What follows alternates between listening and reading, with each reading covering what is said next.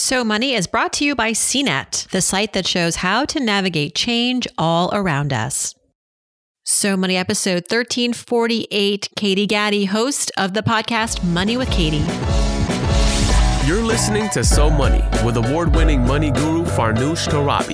Each day, get a 30-minute dose of financial inspiration from the world's top business minds, authors, influencers, and from Farnoosh herself. Looking for ways to save on gas or double your double coupons? Sorry, you're in the wrong place. Seeking profound ways to live a richer, happier life. Welcome to So Money. So I think what grounds me is fear, if I'm being honest. Like, it is truly that neuroticism and that kind of like fear of insecurity, if you will. Kind of like we were mentioning before with like the Nordic theory of everything. Here in the United States, you're one major medical emergency away from potentially bankrupting yourself. Welcome to So Money, everybody. I'm your host, Farnoosh Torabi, back from vacation. Traveled on a plane for the first time with my kids since January of 2020. Let me tell you, we didn't know what we were doing at first, but the airplane ferries were with us the entire time. We boarded on time. Our flight took off on time. The flight was smooth. We didn't have a lot of traffic on the road to and from the airports. Like, what was going on? This is spring break, y'all. I do think people are traveling. Our flights were full, but never felt overwhelming, which maybe it was always like this. But I was just so excited and let things slide. I don't know. But really good to be back. Thank you for your patience. We aired some incredible reruns last week, some of my favorite episodes of 2022. But we are back with a fresh episode, and quite an episode, let me tell you. I've got one of the freshest voices, newest voices in personal finance here with us on So Money. Maybe you already know who I'm talking about. I'm a big fan. Her name is Katie Gaddy, and she's the host of the Money with Katie show in partnership with Morning Brew. You may have seen her on Instagram. Her podcast is widely successful. She has a newsletter as well. Katie started writing about money in 2020 after a few years of independent personal finance consulting, consuming all the personal finance content she could get her hands on. Since then, her community has grown to over 100,000 strong, and she focuses on teaching #rich girls how to make their money work for them. She and I are going to talk about what helped her arrive at this place of giving expert financial advice, how she and her husband spend just 16% of their take-home pay. And they have a nice lifestyle. So how is she engineering her finances to, get this, become work optional, not by 50, not by 40, but in just a few years when she hits 30 years old. She admits she takes things to a little bit of an extreme, but I think there's still a lot we can learn. She also talks about one of my favorite topics, fear, and how it helps her make healthy money choices. It's just a fun show. You'll like this. Here's Katie Gaddy on So Money. Katie Gaddy, Money with Katie. Welcome to So Money with Farnoosh. This is so fun. Oh, thank you so much, Farnoosh. That was, I think, the most exciting intro I've ever gotten. I have never been so excited, I have to say, to interview somebody. You've been like foreshadowing this on your social media. You've been building it up for me, and I've just been a fan of yours ever since you launched your podcast, which we're going to talk about, Money with Katie. Thank you. Likewise. Yeah. So, well, before we dive into all the cool stuff you've got going on and all the different ways that you are educating women and men about money, Katie, tell me, how did you ever arrive at this world of giving advice about money? And really, because people like, how, when they ask me like, Farnoosh, what made you want to become a financial expert? Like, it was the dream, let me tell you. It just it made sense, for me, but I didn't know that until like I got to my 20s. So what was that journey like for you? Well, it sounds very similar, actually, because I always joke that it was greed. I'm like, I realized that I didn't have any money, and I was like, well, I would like to have some money. But I think how it really started was realizing that I was so dependent on my paycheck and on my employer.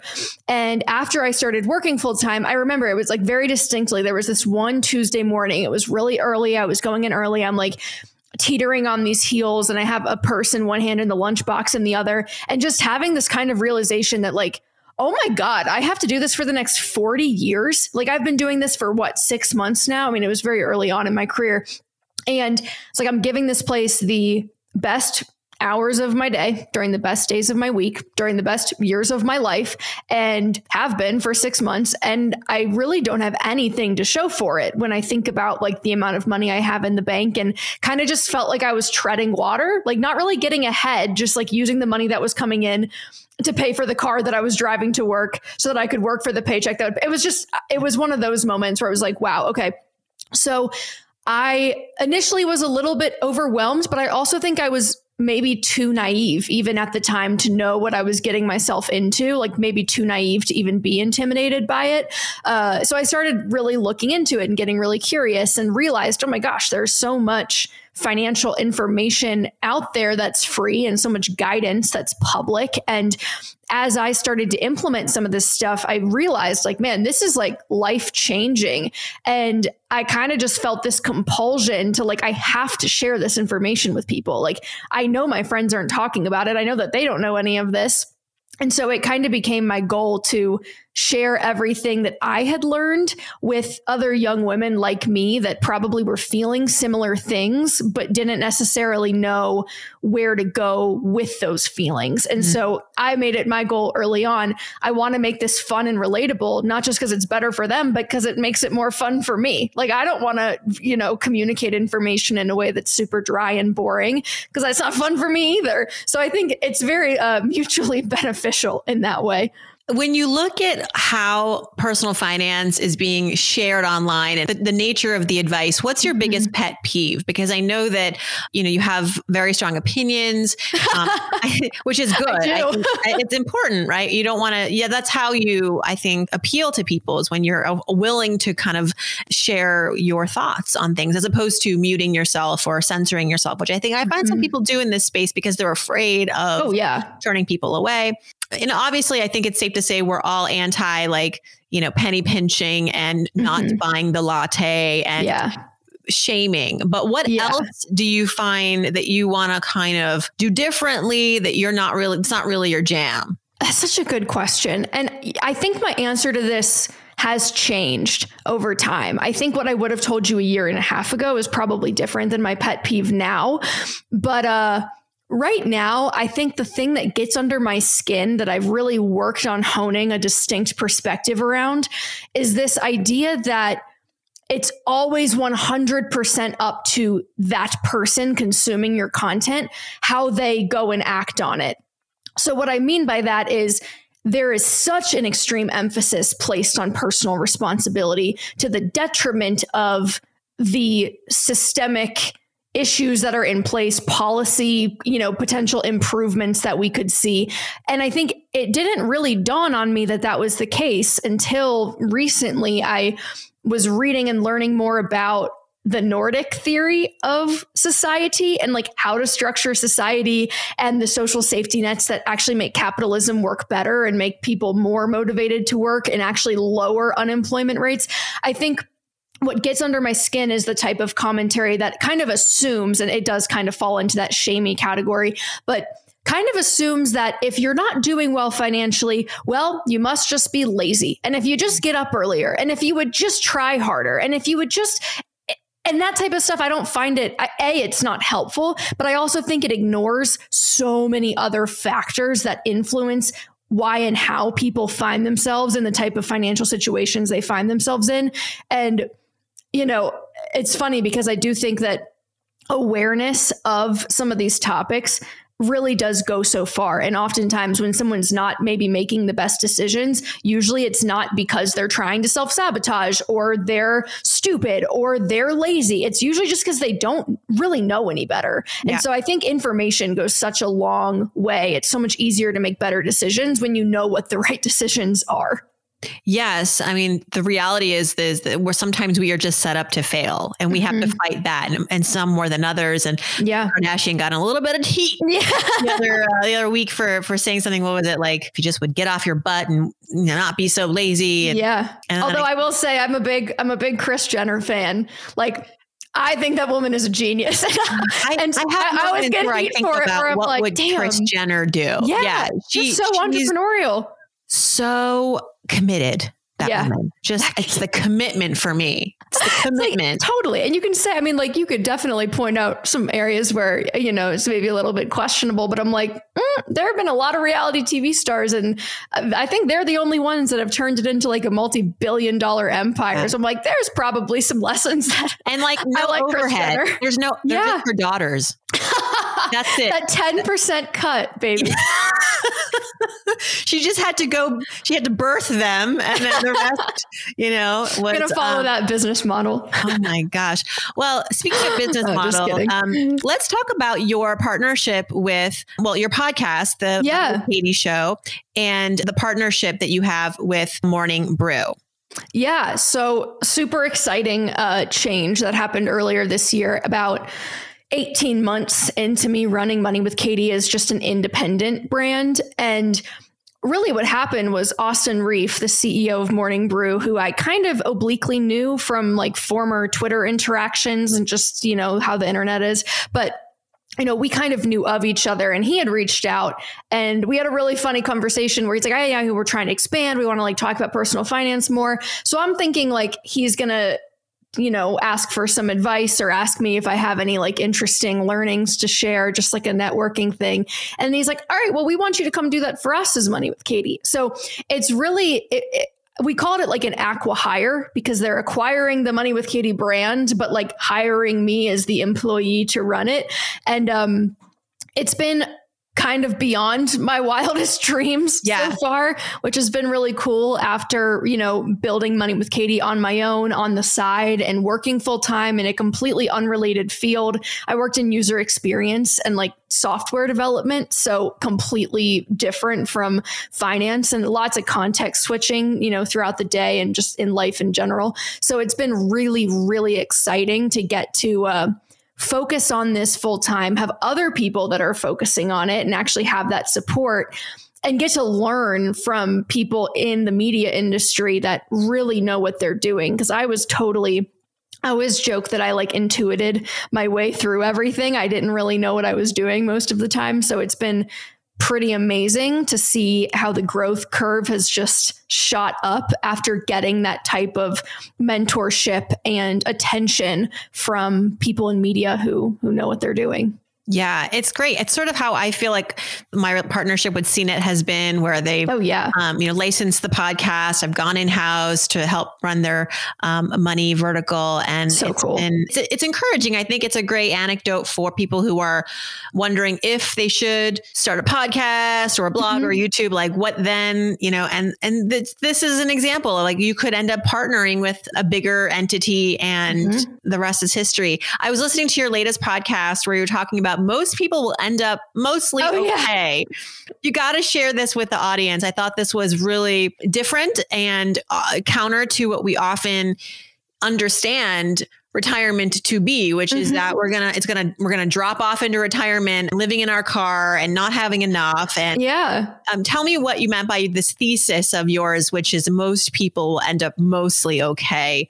Yeah, well, it's funny because the background kind of inspiration for the episode came from this former manager that I had who had reached out, and she wanted to look at her numbers. And it was fascinating because she had been burned during the recession of 2008. She had money in the stock market. And I kind of deduced, she didn't tell me this, but I kind of deduced that at that time they had actually, cashed out and basically pulled out when they were at a loss. And obviously that's a very normal, natural reaction when your net worth is cratering, to be like, I just got to stop the bleeding and pull everything out. So I was a little bit nervous to run her numbers with her because I was like, man, if she's just missed out on the last bull market of the last 10 years, like this might not be a really pretty outcome for her. And I'm kind of nervous that I might be the bearer of bad news, that she's going to be working for a while. Nope.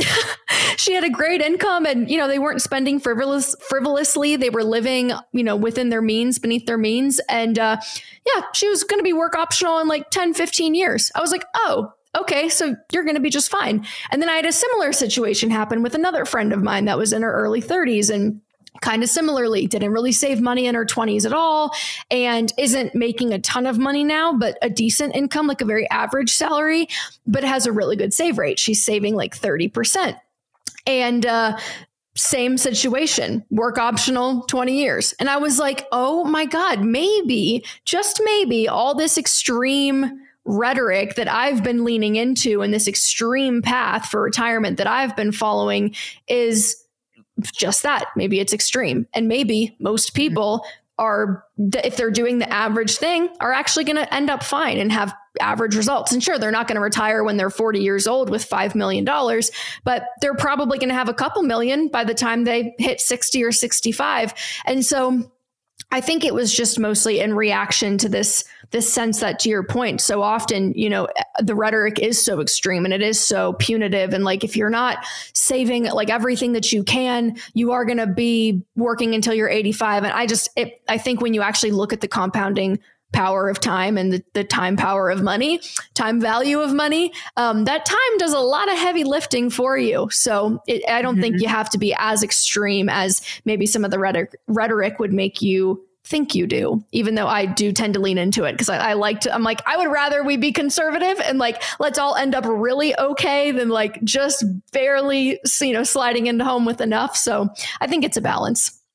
Well, I want to get into later your own approach to money management because I was snooping on your Instagram feed and I saw, and you posted it. So it wasn't like I had to do a lot of digging, but it was like how much you spent in one particular month against what you were earning. And I thought, oh my goodness, that's remarkable. And so I'm going to get into that in a little bit with you if we may. Yeah. But just to stick with this retirement equation, this math that you were doing for a couple of your friends on your podcast, realizing, hey, you're going to actually be okay. Were you considering things like longevity, the fact that we're living longer, the fact that Medicare, doesn't kick in until 65, and even then it's not that great if you need serious medical attention, if you need nursing care. So, we say like it's just $250,000 alone out of pocket to support on average our medical needs and retirement. Yeah. So I assume you took into those variables as well. Yeah, so what I like to do to account for some of that stuff is pad the spending. So if they tell me, I'm spending $3,500 a month, I'm like, all right, well, let's round up to 4,000 and let's expect that. And let's also expect that your spending is going to go up by 4% every year. Oh, and let's also expect that the, rate of return you're going to get in the market is only 7 or 8%. So your real rate of return after you account for inflation is going to be closer to 3 or 4%. So I think I'm not entirely confident in predicting every person's healthcare expenses or their long-term care expenses or things that are going to come up when you're older and, prior to Social Security as well. And, even let's expect that there's no Social Security and maybe you really are going to be completely on your own. So in my projections, I like to paint a very, very conservative picture as opposed to let's expect that your expenses are going to stay exactly the same or go down. And let's expect that you're going to get 10% every year. It's like, no, you don't want to bank on the best case scenario. So that's typically how I like to do it, just to give that level of padding where even if we get pretty below average returns and your spending goes up a few percentage points every year, this is still the time frame that you're looking at. And so it's kind of interesting when you manipulate those factors just a little bit, but then extrapolate over a long period of time, if things change pretty dramatically. But I'm pretty risk averse and I'm pretty neurotic. So I usually like to expect the worst and then hope for the best. Well, let's dig into that neuroticism, neurosis. Therapy. What is the noun? Neuroses. Neuroses.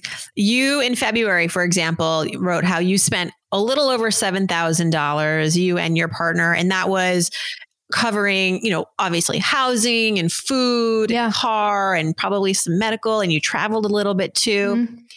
And that is a whopping 16% of your net income, which I did the math. It's like over $500,000 a year. So how are you doing that? So how are we earning that much, or how are you only spending 16% when that's like just what we spend on like food and car? Totally. So, okay. I definitely want to acknowledge that like this, it is extreme for sure. And it is even. What are you eating? Even nominally though, 7,000 or 7 to 8,000 a month for two people, that's a lot of money. Like we are definitely not like scrimping or being frugal by any means. So to kind of break that down further, we rent a 3-bedroom home in a kind of high cost of living city in northern Colorado. It's $3,000 a month for rent, which is high. And that was tough to swallow last year when we signed the lease. And then again this year when we re-signed it. But we do choose to rent. We like the convenience. We also move every 2 years for the military, and in places like this where it actually does end up being net cheaper to rent than buy. It just makes sense for us. And then we spent probably another $2,000 on food. So like $1,000 a person between groceries and restaurants. And we hire a local chef. It's a female owned local business where they will prepare meals for you and then drop them off on Monday. So we also like to do that, kind of both to support the local business, but then also because it makes the grocery shopping and the cooking way easier for the week.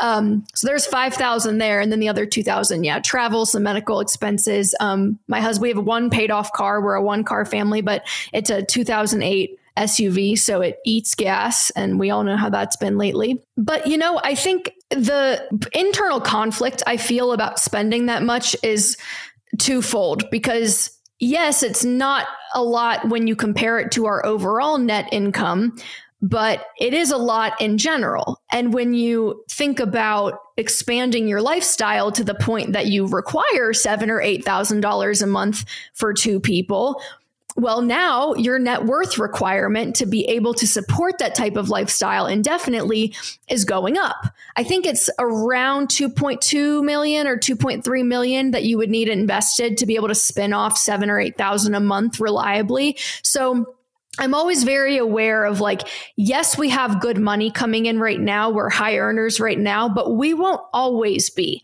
We're, one job loss away, or, one unexpected child away from potentially interrupting and disrupting that income. And so I'm always very cognizant of like, I don't even want to live close to the top of our potential means, because I know that nothing is guaranteed and that money might not be there tomorrow. You just never know what's going to happen. As the pandemic showed us, I think it was a bit of a wake up call. So that's kind of how I think about it. And I would like to get that number lower, frankly.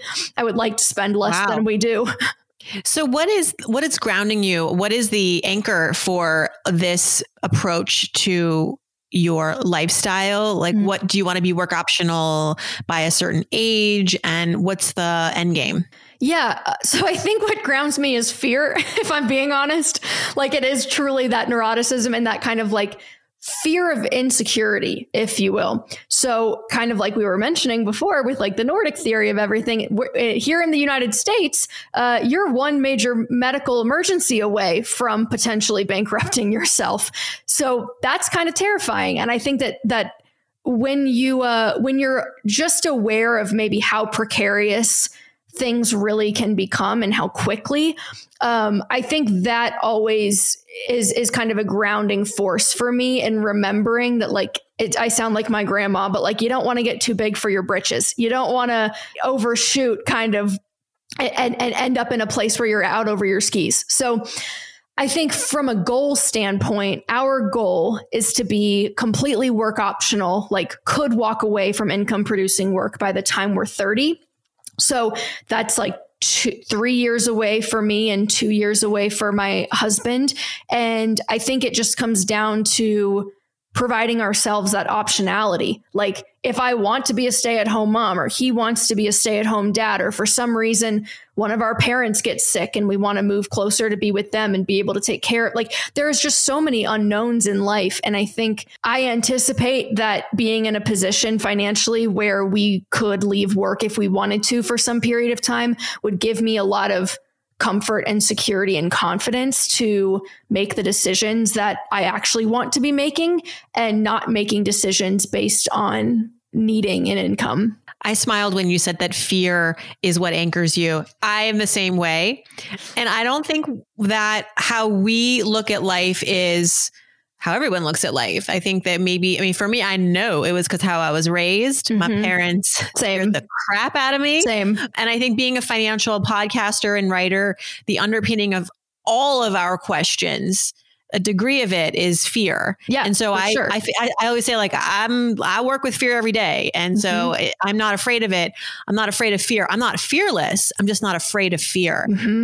How did you arrive at this place where you had this intelligence and this healthy relationship with fear? Because I would say it's healthy. You're looking, I mean, a lot of people could be scared and would instead live. Like someone could be just as worried about the uncertainties of life as you've just beautifully described, you know, like the fears that are real sometimes. And it would turn them into absolute frugal monsters because their fear led them to like a dark place. But for you, your fear has almost led you to this place of, I think really, I mean, your wallpaper is beautiful right behind you. Target $34.99. Great. You know, I don't want to assume, but like, it looks like life is treating you well. So tell me like, yeah, tell me what drove you to having this long question short. How did you get to have this like kind of healthy relationship with fear?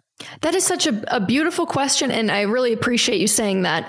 I think because at first my reaction was the overcorrection to become super frugal, like not going out to restaurants ever and trying to like nickel and dime myself at the grocery store and, you know, living with roommates in buildings that weren't very nice. Like, I think my first reaction kind of was to cut back as much as possible.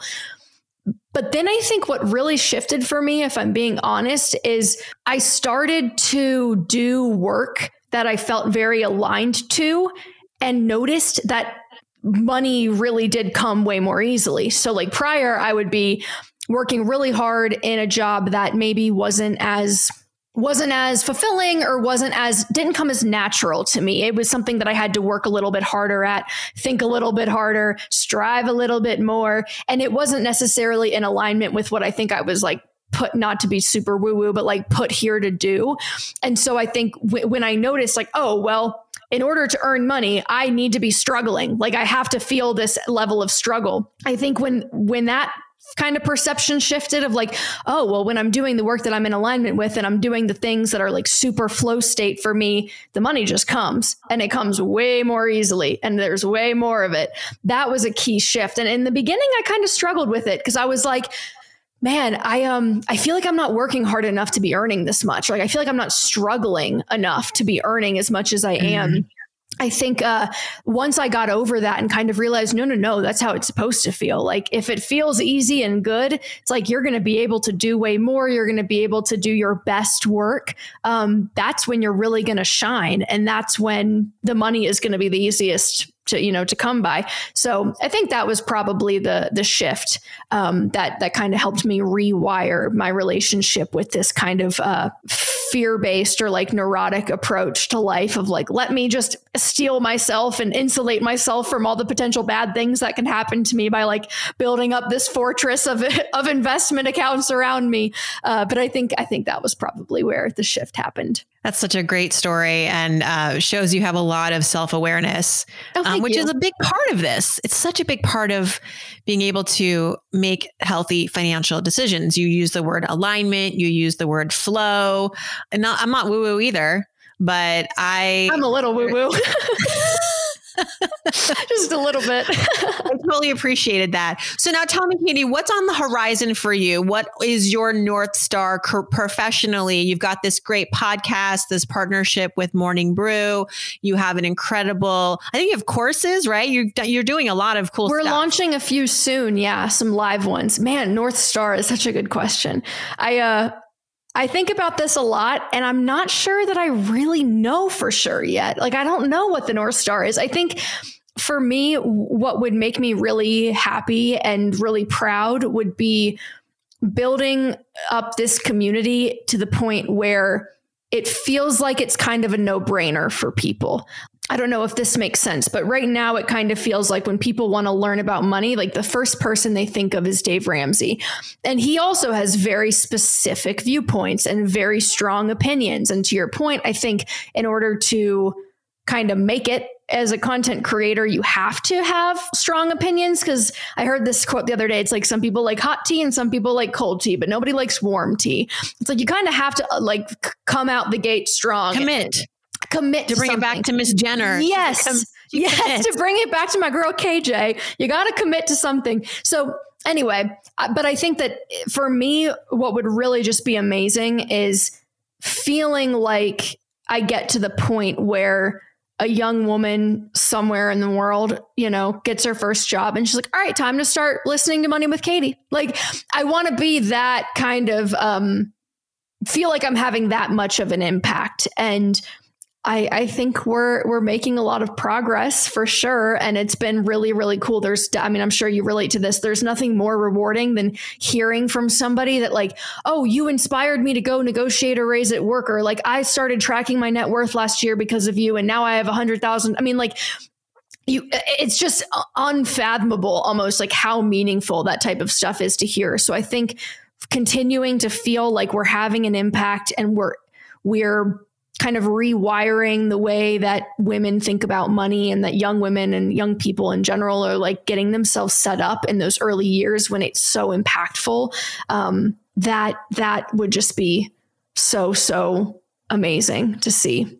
Well, we look forward to following you, continuing to follow you, and we'll have you back anytime. Oh, Katie Gatti, thank you so much. Oh, thank you, Farnoosh. And you got to come on my show. I'm going to put right now. I took notes because I was sort of interviewing you for my book. I have notes here. I'm writing about fear, Katie, and how fear can be your like superpower. Yeah. And it's coming out next year. So I'd love to come on your show, and I would love to come on when that is ready. Wow. And talk about this conversation that we had and how you have inspired pages in the book because of your amazing relationship with fear. So thanks. This is just a compliment fest. Thank you. Wow. Oh my goodness. That's amazing. Congratulations. Coming soon.